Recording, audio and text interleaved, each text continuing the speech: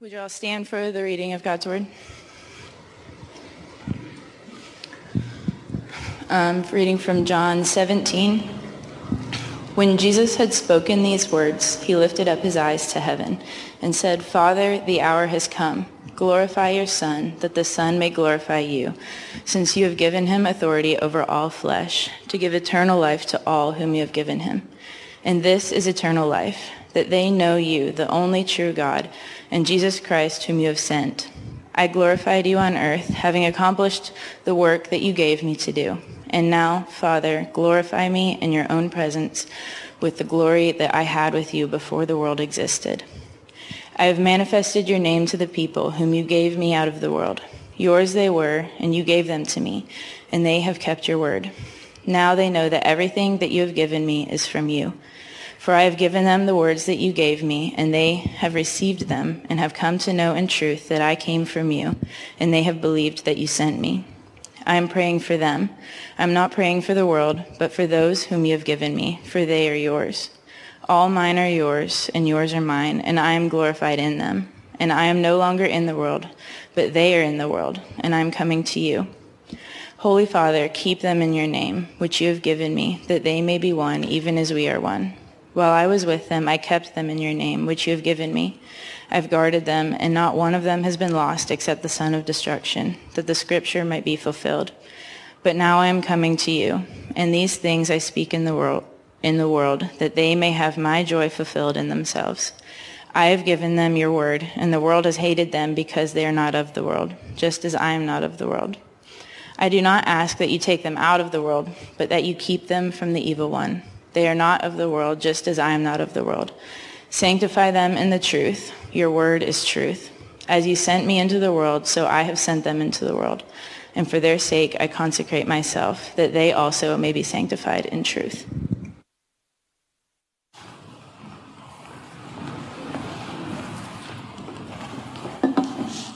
Thank you, Abby.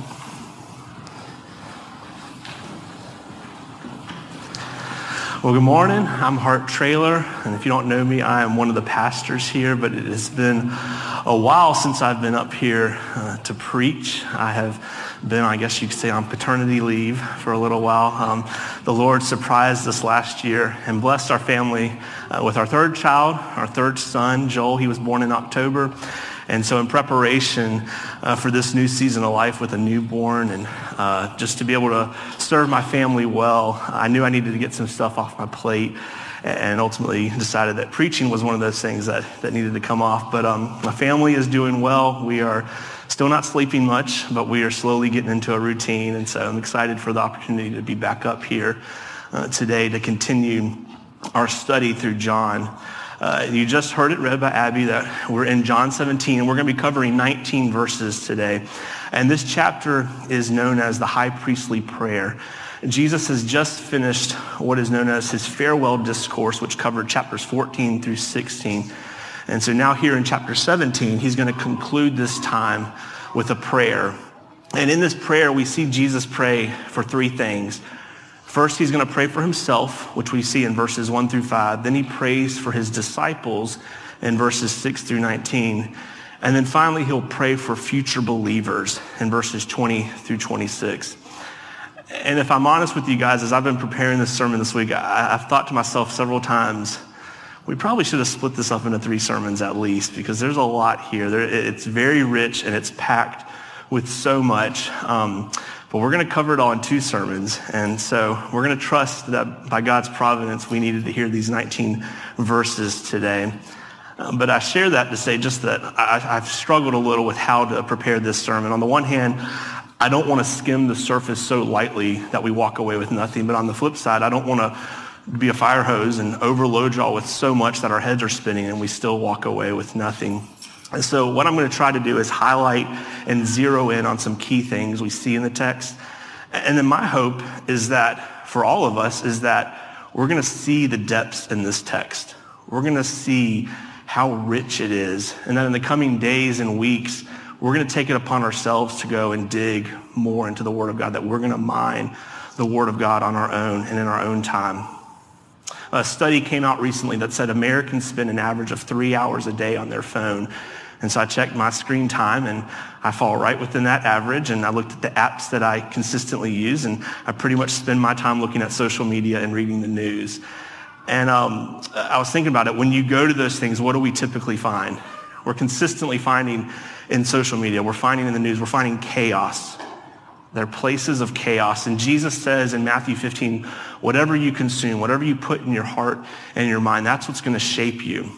So it shouldn't surprise us when we're consuming the chaos of the world, that our hearts and our minds feel that chaos.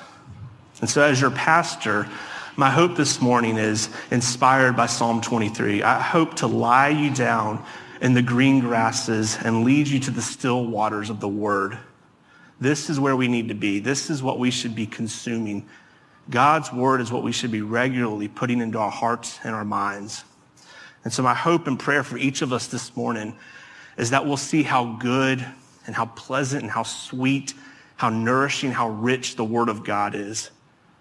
And that his word is the thing we need to continue returning to for nourishment. So before we dive in, let me pray. God, thank you for another Sunday and another opportunity to gather with the saints to worship you. Bless this time as we study your word. May we taste and see how sweet and good your word is. As we study your word, may we see the beauty and the radiance of Christ. And may the things of this world grow strangely dim. Make our hearts receptive to your truth and allow me to proclaim your truth in love, and with clarity and with boldness. I pray this in Jesus' name, amen. In John Bunyan's famous book, The Pilgrim's Progress, there's a moment in the story where Christian, who's the main character, he is about to enter the valley of the shadow of death. But just before entering, several men come running out, and they tell Christian the valley is terrifying. It's pitch black. They heard monsters howling. They heard people crying out in anguish. And they tell Christian, if you want to live, don't go in there. And so Christian is conflicted because he's making his way to the celestial city, and the path to get there requires him to go through this valley. But he's also scared by this report. So he weighs his options, and ultimately he decides to continue on his journey, and so he enters the valley. But just as those men said, it proves to be terrifying. He's consumed by the darkness. He senses monsters and creatures surrounding him, and he hears horrible, scary noises. And so Christian, while in the valley, becomes filled with fear, and he begins to wrestle with what he should do. Should he press on, or should he flee? But when it seems like all hope is lost, Christian hears a voice of another man saying, though I walk in the valley of the shadow of death, I will fear no evil, for you are with me. And when Christian hears this, he's filled with hope and courage. He's reminded that God is with him even there in the darkness. And so this truth propels him on in his journey. And Christian will ultimately get through the valley. And when he gets on the other side, the sun rises and it illuminates the valley, and he realizes how much worse the valley actually was. He sees the monsters and the scary creatures and the dragons. He sees how narrow the path was, and that on either side there were dangerous cliffs and fiery pits. And so he also ultimately sees that God was with him and how God protected him and guided him through the valley. As I've been preparing this sermon, my mind kept recalling that moment from Pilgrim's Progress. And so my hope is that as we study this text this morning, this prayer that Jesus prays, it will encourage and it will embolden us, similar to that moment when Christian heard the 23rd Psalm in the valley. Now, I briefly mentioned this earlier, but let me give some quick context and background. Ever since chapter 13, Jesus and his disciples had been in the upper room, and this is where Jesus instituted the Lord's Supper. He washed the disciples' feet. He foretold of Judas' betrayal. He also said that Peter was going to deny him. And then after Judas left, Jesus begins his farewell discourse. As Randy reminded us a few weeks ago, these were his farewell words to his disciples before the crucifixion. And so then here in chapter 17, he concludes this time with a prayer. And as I said earlier, it's broken up into 3 sections, but we'll cover the first 2 today. So let's start with that first section, which begins in verse 1. So John 17, verse 1. When Jesus had spoken these words, he lifted up his eyes to heaven and said, Father, the hour has come. Glorify your Son, that the Son may glorify you. So Jesus begins his prayer by saying, the hour has come. The hour that he's referring to is the cross. He's referring to his death, burial, and resurrection. He's referring to the plan of salvation that Titus 1:2 says had been promised before the ages began. It's the plan that God revealed in the garden to Adam and Eve when he said the serpent will bruise the heel of your offspring, but he will crush the serpent's head. And so Jesus is saying that hour has come. The time has come for me to have my heel bruised by the serpent and for me to crush his head. And then he says, glorify your Son. So what does that mean? I think Philippians 2:6-11 helps provide clarity. I'm going to read that for you, but I'm going to read it as though it's from Jesus' perspective. Though I was in the form of God, I did not count equality with God a thing to be grasped, but I emptied myself, taking on the form of a servant, being born in the likeness of men, and being found in human form. I have humbled myself by becoming obedient to the point of death, even death on a cross. Therefore, God highly exalts me and bestow on me the name that is above every name, so that at my name, the name of Jesus, every knee will bow in heaven and on earth and under the earth, and every tongue will confess that I, Jesus Christ, am Lord, for your glory, Father. So Jesus the Son, the second part of the Trinity, is saying to God the Father, the first part of the Trinity, we have had this plan in place before the foundations of the world were laid, and the hour has come for me to complete my mission. And just like we planned, I have taken on the form of man, and I'm now going to humble myself to the point of death. So Father, after you raise me back to life, lift me up, exalt me, glorify me, seat me at your right hand. This is what Jesus means when he asks the Father to glorify the Son. And this is not a selfish request by Jesus. He's not trying to steal God's glory. In fact, he has reminded us several times over the last few chapters that he and the Father are one. Therefore, they share this glory. Jesus is saying, by glorifying me, you, Father, will also be glorified. So Jesus asks the Father to glorify him. And then in verses 2-5, we see what's accomplished through Jesus' glorification. We see three results from him being glorified. The first result is eternal life. In verse 2, Jesus is speaking of himself, and he says, you have given me authority over all flesh to give eternal life to all whom you have given me. So through Jesus being glorified, the Father gives Jesus the authority to issue eternal life. And Jesus promises to give that eternal life to those that the Father gives him. And we've seen Jesus use this language of the Father giving to the Son several times before. John 6:37, he said, all that the Father gives me will come to me, and the one who comes to me I will never cast out. John 6:39, this is the will of him who sent me, that I should lose nothing of all that he has given me, but raise it up on the last day. John 6:44, no one can come to me unless the Father who sent me draws him, and I will raise him up on the last day. And then in John 10:29, my Father who has given them to me is greater than all, and no one is able to snatch them out of the Father's hand. So Jesus echoes this truth once again here in chapter 17. The Father draws us to Jesus. He gives us to Jesus, and Jesus promises that when he does that, he will grant us eternal life. So the question is, what is eternal life? And Jesus answers that in verse 3. He says, this is eternal life, that they know you, the only true God, and Jesus Christ, whom you have sent. So eternal life is knowledge of God and Jesus. But the knowledge is not simply an intellectual knowledge.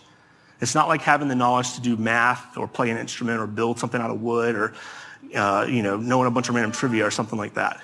It's an intimate knowledge based on personal relationship. So let me give you an example. I may intellectually know some facts about Billy Graham, but I've never met the guy. But I do know someone who is the granddaughter of Billy Graham. And so her knowledge of Daddy Bill is much more intimate because she knows him. She had a personal relationship with him. So the knowledge that Jesus speaks of is an intimate knowledge. It's based on personal relationship. And this reminds me of our study from this past summer in John's epistles. In 1 John, John spoke about koinonia, which means fellowship. And we learned that our koinonia with God, our fellowship with God, had been broken due to our sin. But through Jesus, through his life, death, burial, and resurrection, our koinonia is restored. So eternal life is an eternal, intimate fellowship with the Father and Son. So one result of Jesus' glorification is that he has the authority to give eternal life to those the Father draws to him. The second result we're reminded of is Christ's imputed righteousness. In verse 4, Jesus says, I glorified you on earth, having accomplished the work that you gave me to do. Jesus is saying, I perfectly obeyed you, Father. I did what no other human can ever do. I perfectly loved you with my heart, soul, mind, and strength, and I perfectly loved my neighbor. I perfectly fulfilled the law. And through Jesus' glorification, his perfect obedience becomes our own. Paul says it this way in 2 Corinthians 5. For our sake, he made him to be sin who knew no sin, so that in him we might become the righteousness of God.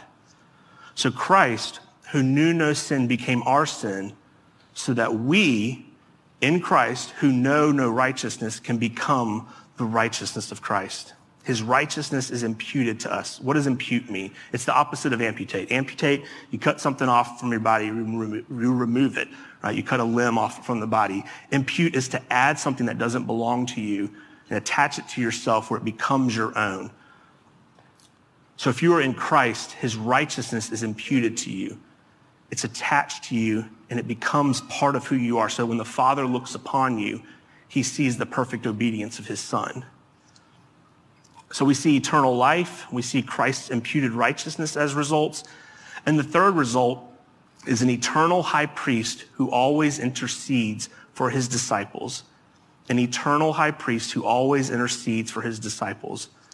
Verse 5, Jesus says, and now, Father, glorify me in your own presence with the glory that I had with you before the world existed. So Jesus reminds us here, his rightful place is with the Father. And he's been preparing the disciples for this over the last few chapters. He's mentioned several times, I'm about to leave. I'm about to return to my Father. So a result of his glorification is he will return to his rightful place with the Father. In Hebrews chapter 12, it says he will be seated at the right hand of the throne of God. Well, what's he doing there? He's there right now, so what is he doing? Well, over Christmas break, Vanessa and I, we decided to let our two oldest start watching through the Marvel movies.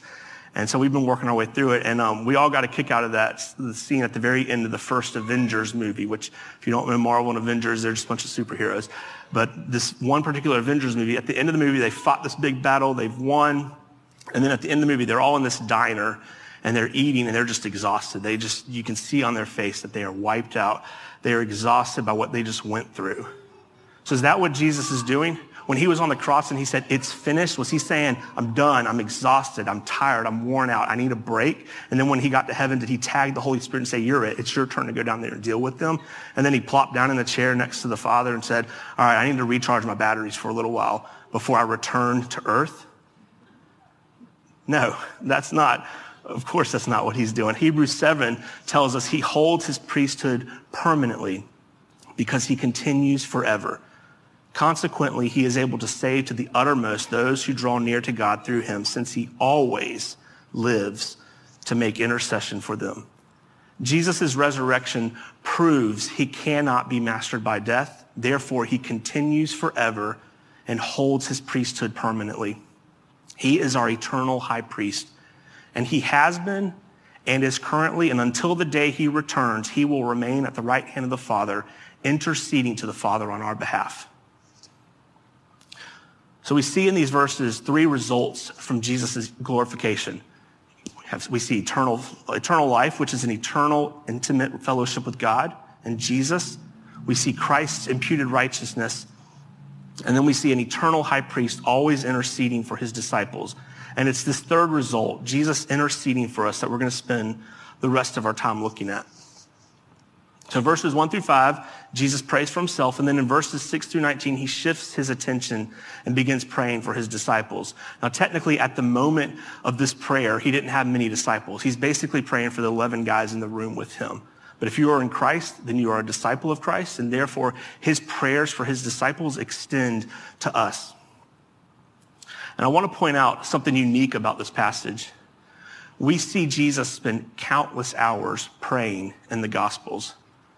But the content of those prayers mostly remains hidden from us. Of the prayers that have been revealed to us, most of them are short snippets. But chapter 17 is unique because it's the longest recorded prayer of Jesus that we've been given. And I think it's very gracious and kind of God to have preserved and revealed this prayer to us. John MacArthur describes this moment like this: the veil is drawn back and we are escorted into the Holy of Holies. We approach with our Christ the very throne of God. We come into the inner chamber of the Trinity, the sanctuary. The secret place of the tabernacle of the Most High is open to us. So this prayer is unique not simply because of its length, but because it also gives us a glimpse into what it looks like when Jesus intercedes to the Father on behalf of his disciples. So as we look at this prayer of intercession, there are 4 things that I want to highlight. First, our identity in Christ. Who are we in Christ? Or more importantly, who does God say we are in Christ? Verse 6, Jesus says, yours they were, and you gave them to me, and they have kept your word. Jesus says, yours they were. We've already talked about this, Jesus using some of this language before, of the Father giving us to the Son. But here in chapter 17, Jesus uses this language 7 times. So 7 times, Jesus is going to refer to us as a gift from the Father to the Son. Now, you can't give something unless you what? Unless you own it. It's yours. It's your possession. So God giving us to Jesus means we are God's possession. But we're not a worthless trinket that God gives to Jesus because we have no value and God doesn't care what happens to us. A few years ago, we got some junk mail from a car dealership and it had this little key attached to it. And so we took it off and gave it to our kids because there was no value in that key. And so we let them have it. We didn't care if they broke it or lost it. We are not a worthless piece of junk to God. And I know this because of what he says of us in Deuteronomy 7. Deuteronomy 7, verse 6, Moses says, you are a people holy to the Lord your God. The Lord your God has chosen you to be a people for his treasured possession. If you are in Christ, then God says you are his treasured possession. A parent is not going to give their child a treasured possession unless they're confident the child understands the value and the child is trustworthy. I gave my small children that key because it was worthless and I didn't care what happened to it. But at that time in life, I would not have entrusted my keys to them because they would have probably lost them. But God has confidence in the Son. Through his words and actions, Jesus demonstrates he understands the value and he is trustworthy. The Puritan Thomas Watson said it this way: once in Christ and ever in Christ, a star may sooner fall out of its orb than a true believer be plucked away from God. Once in Christ, always in Christ. If you are in Christ, you are God's treasured possession. And if we are in God's possession, God is confident he will neither lose us or allow the enemy to pluck us from his hand. So we have every reason to be confident of this as well. Now with that in mind, let's shift gears for a second and look at verse 12. Jesus says, while I was with them, I kept them in your name, which you have given me. I have guarded them, and not one of them has been lost except the son of destruction, that the scripture might be fulfilled. Jesus is referring to Judas Iscariot. And notice he said, I haven't lost any of them except one. So is Jesus contradicting himself? Is Jesus showing himself to be a liar? Look at how Jesus referred to Judas. Jesus calls him the son of destruction. That's Judas's identity. Jesus is indicating Judas's identity is not one who was in God's possession. Judas was not saved and then lost his salvation. Jesus is saying Judas was never saved. And the reason he was included as one of the 12 was to fulfill the prophecies of Scripture. And I know that's a hard truth to wrestle with. Why does God save one person but not save that person? And I don't have an answer for that. It's a mystery, and it's okay to ask those questions, and it's okay to wrestle with these mysteries. God's not intimidated by our questions or with us wrestling with him. But when we're faced with these mysteries and we ask these questions and wrestle with these mysteries, the proper response by us is to go to God in humility and to submit to the reality that God's ways are not our ways and his thoughts are not our thoughts. If our minds could fully grasp and comprehend and understand all of who God is, all of his character, all of his will, then he would be a puny, small, no God who is unworthy of our worship. So there's a mystery to it, but even while there are mysteries, God has also graciously revealed truths to us. And one truth he has revealed is that outside of Christ, we are no different than Judas. Outside of Christ, we had the same identity that Judas has. Just as he was a son of destruction, Ephesians 2:3 says we were children of wrath. That was our identity before Jesus. But Paul goes on to say, but God, being rich in mercy, because of the great love with which he loved us, even when we were dead in our trespasses, made us alive together with Christ. By grace you have been saved, and raised up with him and seated us with him in the heavenly places in Christ Jesus. So in Christ, our identity changes. We were once dead in our trespasses and sins. We were once children of wrath, but by grace alone, through faith alone, in Christ alone, our identity changes, and we become God's treasured possession. But this is important. What does Jesus go on to say in verse 6? He identifies us as being possessed by God, and then he says, they have kept your word. Notice what he doesn't say. He doesn't say, because you have kept God's word, God has made you a treasured possession. No, while we were yet sinners, while we were dead in our trespasses and sins, we had no worth in us. Christ died for us and made us alive together with Christ. He made us his treasured possession when we had no worth in us. Therefore, in response to this great news, out of gratitude for what he has done, we obey his words. We keep his commands. And of course, we don't keep his word perfectly. That's why earlier we talked about our need for Christ's righteousness to be imputed to us. Martin Luther described it this way: simul justus et peccator, which is Latin, and translated means simultaneously just and sinner, or more popularly translated, simultaneously saint and sinner. And what Luther meant was, in one sense, because Christ's righteousness is imputed to us, we are saints. But in another sense, as long as we are in this world, we are sinners who will wrestle with our flesh. That's why Paul says in Galatians 5:17, for the desires of the flesh are against the spirit, and the desires of the spirit are against the flesh, for these are opposed to each other to keep you from doing the things you want to do. The spirit within us is at war with our flesh. And keep this in mind. When Jesus says they have kept your word, he knows the guys in the room with him are not going to perfectly keep his word. He's already said Peter's going to deny him. He knows the rest of them are, in a matter of hours, are going to run off and hide because they're scared. The 11 men in the room with Jesus will not perfectly keep his word. And though you are a disciple of Christ, you will not perfectly keep his word either in this life. But here's the beauty. If you are in Christ, then you are his disciple, and he always intercedes for his disciples. And that's why John says in 1 John chapter 2, my little children, I'm writing these things to you so that you may not sin. But if anyone does sin, we have an advocate with the Father, Jesus Christ, the righteous. In the book of Zechariah, we're told that Satan is accusing us before God. He is rattling off all of our sins. But Jesus is there to intercede and advocate for his own. If you are in Christ, then Jesus silences Satan, and he says to the Father, this one's mine. See, my righteousness is upon them. I have already bore your wrath for this one. So we're reminded here in Jesus' prayer that in Christ, our identity changes from children of wrath to God's treasured possession. Therefore, out of gratitude for what he's done, let us strive to be doers of the word. The second thing we see in this prayer is Jesus prays for our unity.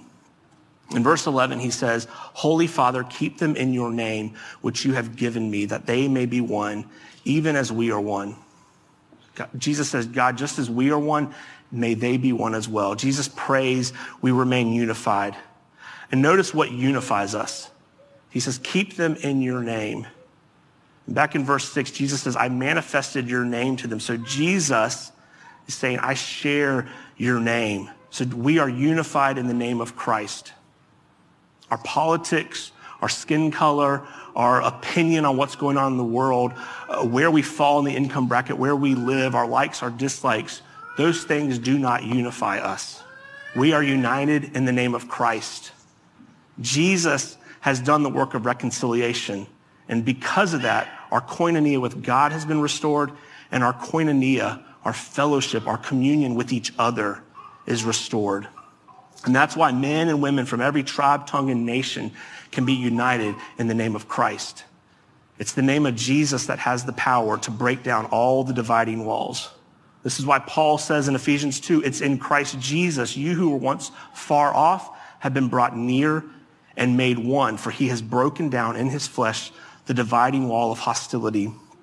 And Paul says in Galatians 3, it's in Christ Jesus you are all sons of God through faith. You've been baptized into Christ, which means you have put on Christ. Therefore, there is neither Jew nor Greek. There is neither slave nor free. There is no male and female, for you are all one in Christ Jesus. So in Christ Jesus, we are united and made one. How then do we demonstrate this unity? Jesus said, by this, all people will know that you are mine, if you have love for one another. We prove our unity.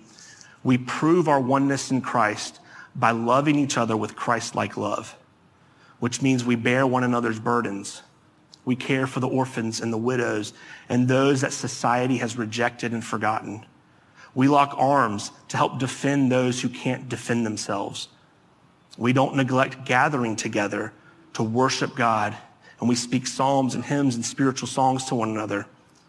When our brother or sister sins, we rebuke them in a spirit of gentleness to see them restored. And when we are confronted in our own sin, we repent and humbly seek restoration. When we disagree with each other, we honor and respect one another. We apologize and seek forgiveness when we have wronged others.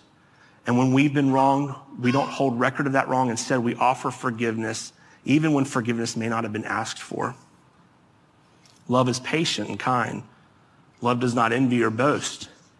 It's not arrogant or rude. It does not insist on its own way. It's not irritable or resentful. It does not rejoice at wrongdoing, but rejoices with the truth.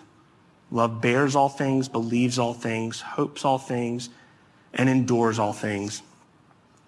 And just like Paul in Philippians chapter 1, when he identified what would be best for himself to be with the Father, and he identified what would be best for the church, he be with the church, and he saw those two things oppose each other, he was willing to die to self.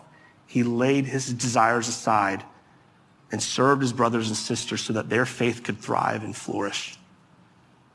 Y'all, when we love each other the way Christ has loved us, when we love each other with this radical love, the world will take notice. And Jesus says, they will know you are mine. They will know you belong to me. They will know that we are united in Christ. And so Jesus prays for our unity because our unity impacts our witness.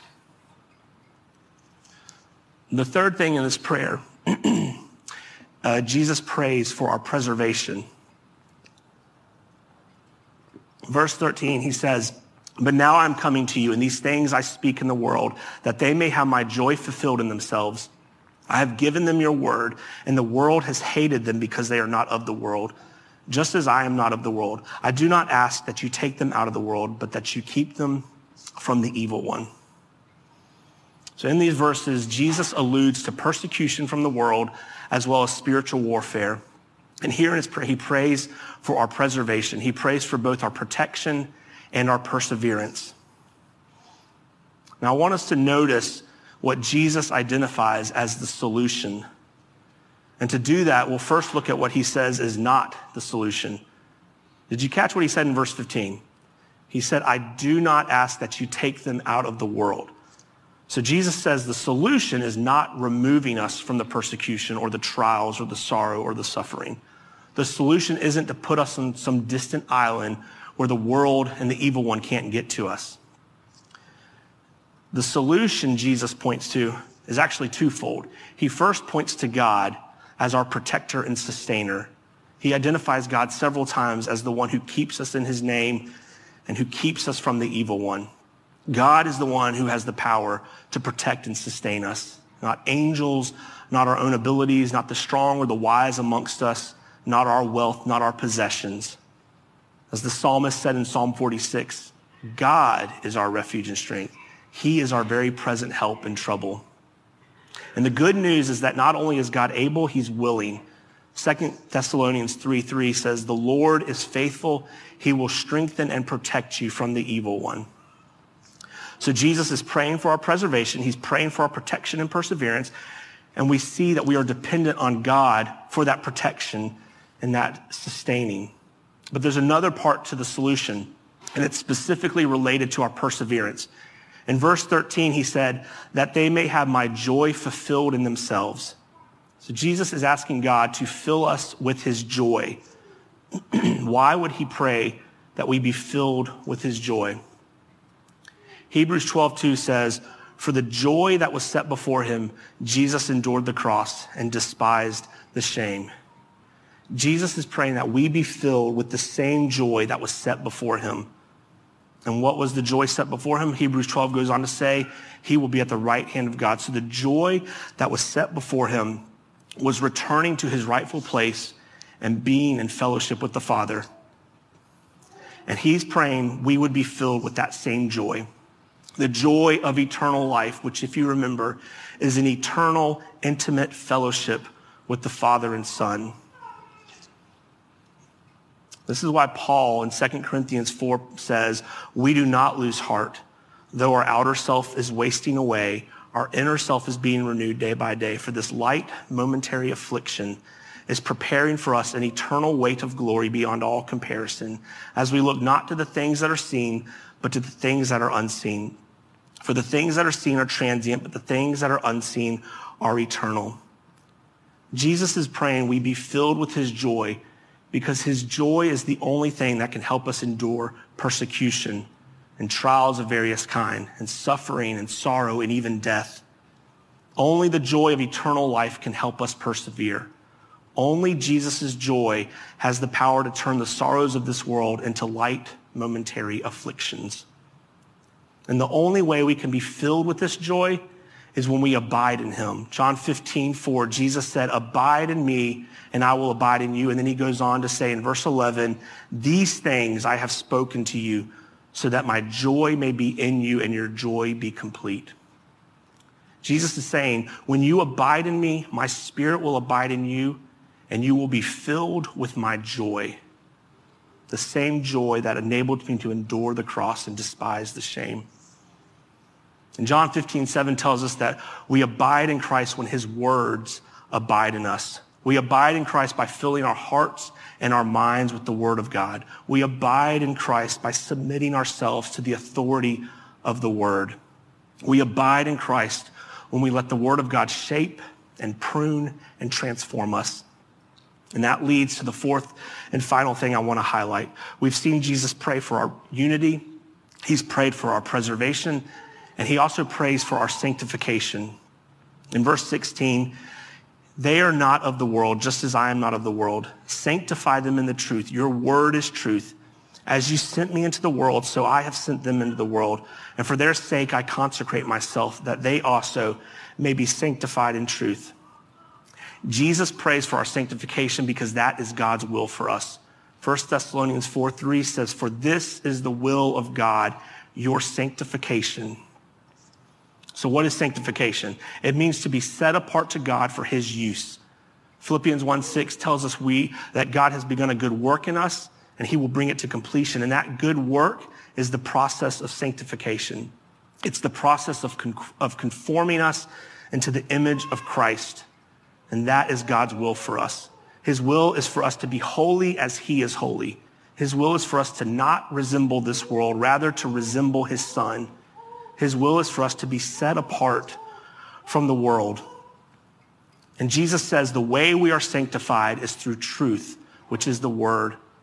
Paul in Romans chapter 12 says, do not be conformed to this world, but be transformed by the renewal of your mind. God's word renews our mind. Truth, which is the word of God, is the tool that God uses to transform us into the image of his Son. God's will for us is to be sanctified or set apart. And this is accomplished through his word. And the reason his word has the power to sanctify us is because of what we read in verse 19. Jesus said, for their sake I consecrate myself, that they also may be sanctified in truth. I love this quote by R.C. Sproul describing this. He said, Jesus is the great high priest, but he differed from all other priests in Israel in this manner. Not only did he as the priest offer the sacrifice that was necessary for atonement, but the sacrifice he offered was himself. So Christ was both the subject and the object of his priestly work. In the upper room, our great high priest was sanctifying himself, consecrating himself, setting himself apart for the task that lay ahead of him. If Jesus had not consecrated himself, if he had not offered himself up as the sacrifice, if Jesus had not died, then his word would not be truth, and therefore it would lack the power to sanctify. But because Jesus willingly set himself apart, we, his disciples, can be set apart by his word. And so that's why Jesus says in verse 18, as you sent me into the world, so I have sent them into the world. Just as the Father sent the Son into the world to declare eternal life, Jesus sends his disciples who are not of this world, but have been set apart. He sends us into the world to declare eternal life. Or as Peter says it in 1 Peter 2, but you are a chosen race, a royal priesthood, a holy nation, a people for God's own possession, that you may proclaim the excellencies of him who called you out of darkness into his marvelous light. And so here in this second section of Jesus' prayer, when he prays for his disciples, we see that in Christ, our identity has changed. And we also see Jesus pray for our unity, preservation, and sanctification. Now, if you recall at the beginning, I shared a moment from the Pilgrim's Progress, and I explained how I kept thinking of that story while preparing this sermon. I was thinking of Christian being consumed by the darkness and how he was so terrified he was tempted to flee. But when he heard the 23rd Psalm, he was reminded God was with him even in the darkness. And this filled him with courage to press on. And so in one sense, my hope for us is that in those moments of life when the darkness surrounds us and God doesn't feel near, we would remember John 17 in this prayer that Jesus prayed. We would remember that at this very moment, we have a great high priest who is interceding for us on our behalf. I hope and pray that that will embolden us. The reality is that we have a high priest who can sympathize with us and is praying for us and interceding for us, that will embolden us to press on. When Vanessa and I walked that Cancer Road with one of our boys, we experienced some dark days. There were moments we were so weary and the darkness was so consuming that we couldn't even find the words to pray. And so we took comfort in the promises of Scripture like Romans 8:26, the Spirit himself intercedes for us with groanings too deep for words. We took comfort in Hebrews 4:15 that we have a high priest who is able to sympathize with our weaknesses. So in one sense, my hope is that when you find yourself in those valleys, the Spirit will bring to mind these words that Jesus prayed 2,000 years ago, and that it would embolden you. You'd be emboldened by that knowledge that he is still interceding for you. But I think something I've wrestled with is I think if I ended my sermon there, then I run the risk of cheapening this reality that we have an eternal high priest interceding for us. Because the context into which Jesus gave these final words and offered this prayer was not simply to say, hey, when you have a hard day, remember that I'm interceding for you.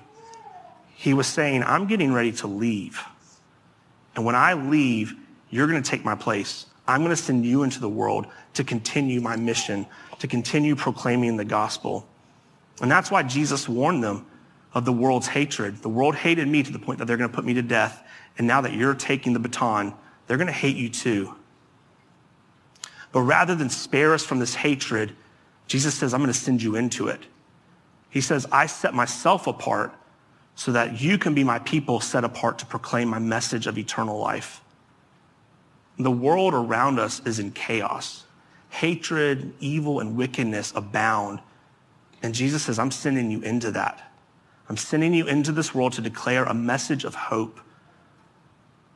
But I wonder, have we become content with passively sitting on the sideline and enjoying the luxuries that America offers?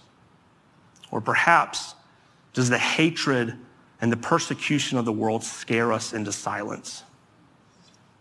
As we look at the chaos going on in the world around us and we watch the world fall apart, it's so clear how desperately this world needs this message. And we have been tasked as the ones to deliver that message. We must begin engaging with those around us. We cannot continue sitting back, being silent. Yes, we will experience persecution. Yes, we will experience trials and sorrows. And yes, Jesus says you may even face death for that. But those things compared to eternal life are light, momentary afflictions. They pale in comparison to the joy we will experience when we are finally in an eternal, intimate fellowship with the Father and Son. Brothers and sisters, may the reality that Jesus endured the cross and despised the shame on our behalf motivate us to forsake the comforts of this world. And with his joy set before us, let us endure persecution, sorrow, hatred, and perhaps even death in order to take this message of eternal life to a dying world. And when, not if, but when the darkness surrounds you in those moments, I pray that this prayer in chapter 17 will ring out loud and clear in the darkness. I pray you will be reminded we have an eternal high priest who is interceding for us. I pray you will be filled with courage to press on. Let's pray. Father, thank you for the incredible truth that through the glorification of your Son, Jesus has the authority to give eternal life, and he promises to give it to those you give to him. Thank you that his righteousness has been imputed to us so that when you look upon us, you don't see our sin, our filth, and our failures. Instead, you see the perfect obedience of your Son. And thank you that in Jesus we have an eternal high priest who always intercedes for us. God, it's truly astounding that while we were sinners, while we were dead in our trespasses, while we were children of wrath, Christ died for us, and you extend salvation to us through your Son. Thank you that it's not based on our works. Rather, salvation is available to us by grace alone, through faith alone, in Christ alone. Thank you for redeeming us and making us your treasured possessions. And in response to this incredible truth and reality, may we spur each other on to be doers of your word. And Father, just as Jesus, our elder brother, our co-heir, prayed for us, we also pray for each other. We pray for our unity. May Midlands be a church known for its union in Christ. May your global church across our state and country and around the world be known for displaying the love of Christ to one another. We pray for our preservation. Thank you that not only are you able to protect and sustain us, but you are willing to protect and sustain us. And Father, as we abide in you, fill us with Christ's joy so that our joy may be complete. And finally, we pray for our sanctification as well as for each other's sanctification. As we abide in your word, renew our minds and conform us to the image of Christ. God, set us apart for your own possession so that we would proclaim the excellencies of Christ who called us out of darkness into his marvelous light. We pray all of this in his name, the name that is above all other names, the name of Jesus. Amen.